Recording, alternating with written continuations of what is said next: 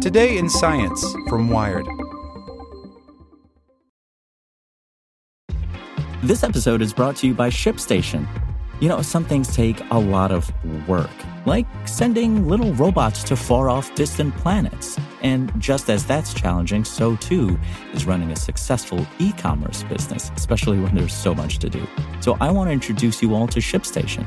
Now, I love using ShipStation because of its easy-to-use dashboard, which makes managing orders and printing labels a breeze and super smooth. Oh, and the customer service is just out of this world. It's exactly what you need to help grow your business. Sign up for your free 60-day trial at shipstation.com/technews. That's shipstation.com/technews.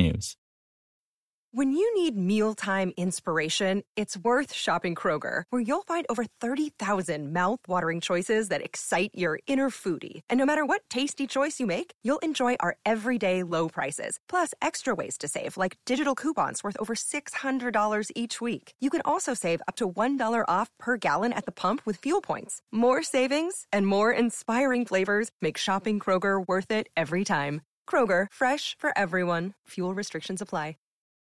Today in Science from Wired. The feds want you to destroy this sneaky mussel's hiding spot. Mossballs sold for aquariums can hide zebra mussels, invasive mollusks that quickly overtake waterways. The U.S. government would like you to kill them, please. By Jessica Lee Hester. This story originally appeared on Atlas Obscura and is part of the Climate Desk collaboration.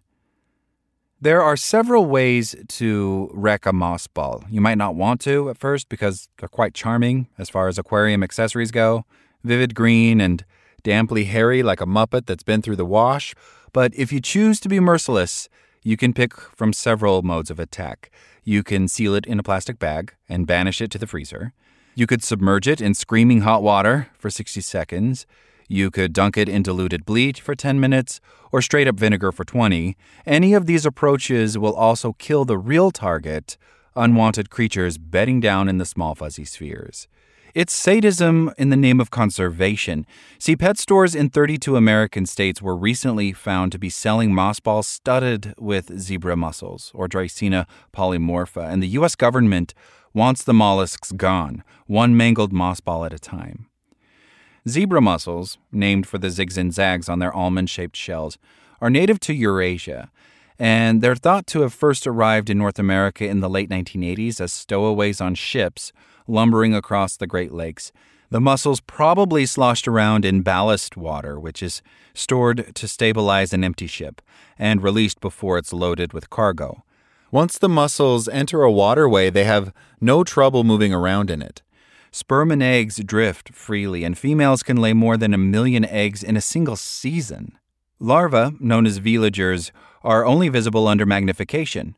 As adults, they tussle for space, encrusting water pipes and the hulls of boats and glomming onto their neighbors.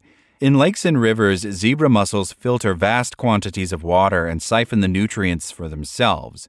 Several 100,000 can crowd a single square meter, and they're persistent. They hide in tangles of aquatic plants, snagged on motors, can colonize essentially any hard surface, and are able to survive outside the water for several days. Zebra mussels are pretty much bad news all around, says Cece Weibert, an aquatic invasive species senior program specialist with the Great Lakes Commission. They filled their niche, and they don't have any predators. They're taking something out of the food web and not putting anything back in. By 1990, notes United States Geological Survey, or USGS, fishery biologist Amy Benson in a report, zebra mussels had been spotted in all 5 Great Lakes. By 2020, the mussels had been seen in more than 600 lakes and reservoirs around the country, according to the U.S. Fish and Wildlife Service, one of several agencies that has tried for decades to stop the spread. Around 30 years ago, to keep track of sightings of zebra mussels and other introduced species, the USGS set up the Non-Indigenous Aquatic Species Database. That's how Wesley Daniel, the database coordinator and a fisheries biologist at the USGS, recently learned that a zebra mussel had turned up on an imported mossball in a Seattle Petco. I was shocked, Daniel says. Other non-invasive species have been known to hitchhike on plants. Salamanders from the Northwest, for instance, have been ushered eastward on Christmas trees, but we never expected zebra mussels to travel through aquarium plants, Daniel says. It's not a pathway we had ever considered. An employee at the Seattle store uploaded the sighting February 25th. By March 2nd, Daniel had learned about the post, reviewed some photos, rallied colleagues at the state and federal level, and canvassed for the little green blobs in Gainesville, Florida, where he lives. At the first pet store he surveyed, Daniel found an adult zebra mussel clinging to a moss ball. That made him realize the Seattle sighting wasn't a weird fluke, he says. If they're in Washington and Florida, I'm assuming they're going to be distributed everywhere in between. Daniel showed the pet store manager how to kill the freshwater interloper by dunking it in super salty water, and they removed the moss balls from the shelves. Still, by March 8th, the USGS reported mussel sightings in moss balls in Alaska, California, Colorado, Florida, Georgia, Iowa, Massachusetts, Michigan, Montana, Nebraska, Nevada, New Mexico, North Dakota, yep, it goes on, Oklahoma, Oregon, Tennessee, Vermont, Virginia, Wisconsin, Washington, and Wyoming, with more states added since. Officials are investigating what Daniel refers to as the chain of custody, trying to determine whether the moss balls all came from a single producer, likely a wholesaler based in Ukraine, or from several sources. Meanwhile, with the U.S. Fish and Wildlife Service and other partners, the USGS issued guidance for going ham on the moss balls to quash the new invasion. And that's where all the bleaching, boiling, freezing, and other pummeling comes in. Afterwards, the brutalized balls should end up in the trash in a sealed bag. Introductions from home aquaria aren't the most common vector for species entering waterways such as the Great Lakes, but they do happen, says Christine Mayer, an aquatic ecologist at the University of Toledo. Especially with fish, people don't want to kill them.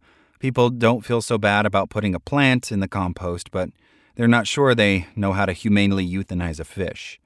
Mayer says that ecologists sampling in the Great Lakes will sometimes come across a goldfish, either freed from a fishbowl or descendant from others gone feral.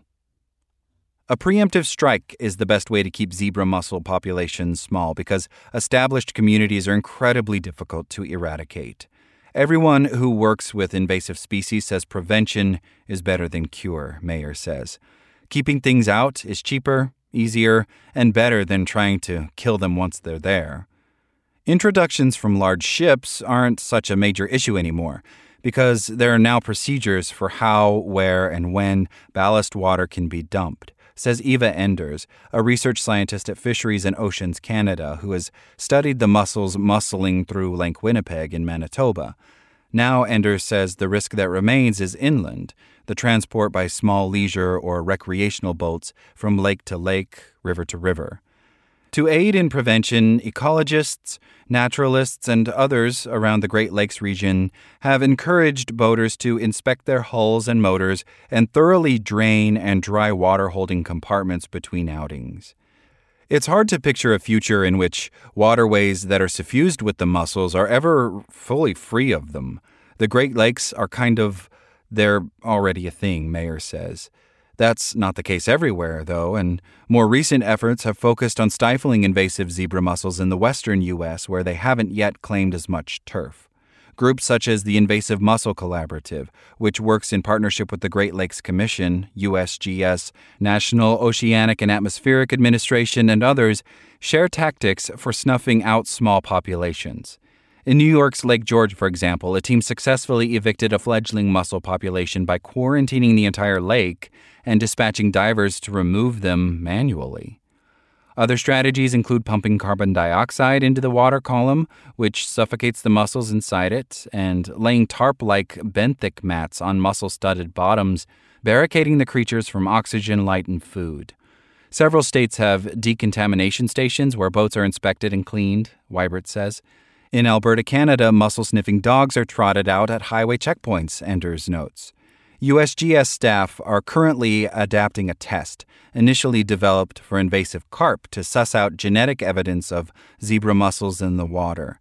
Daniel thinks it could be up and running in the next several months, but for now, ecologists really want your help preventing new spreads, and that involves unleashing some hellfire fury on mossballs.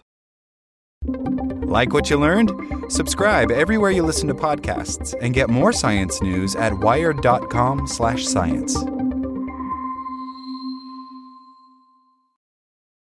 Hello, it is Ryan, and we could all use an extra bright spot in our day, couldn't we? Just to make up for things like sitting in traffic, doing the dishes, counting your steps, all the mundane stuff. That is why I'm such a big fan of Chumba Casino. Chumba Casino has all your favorite social casino-style games that you can play for free anytime, anywhere with daily bonuses. That should brighten your day a little.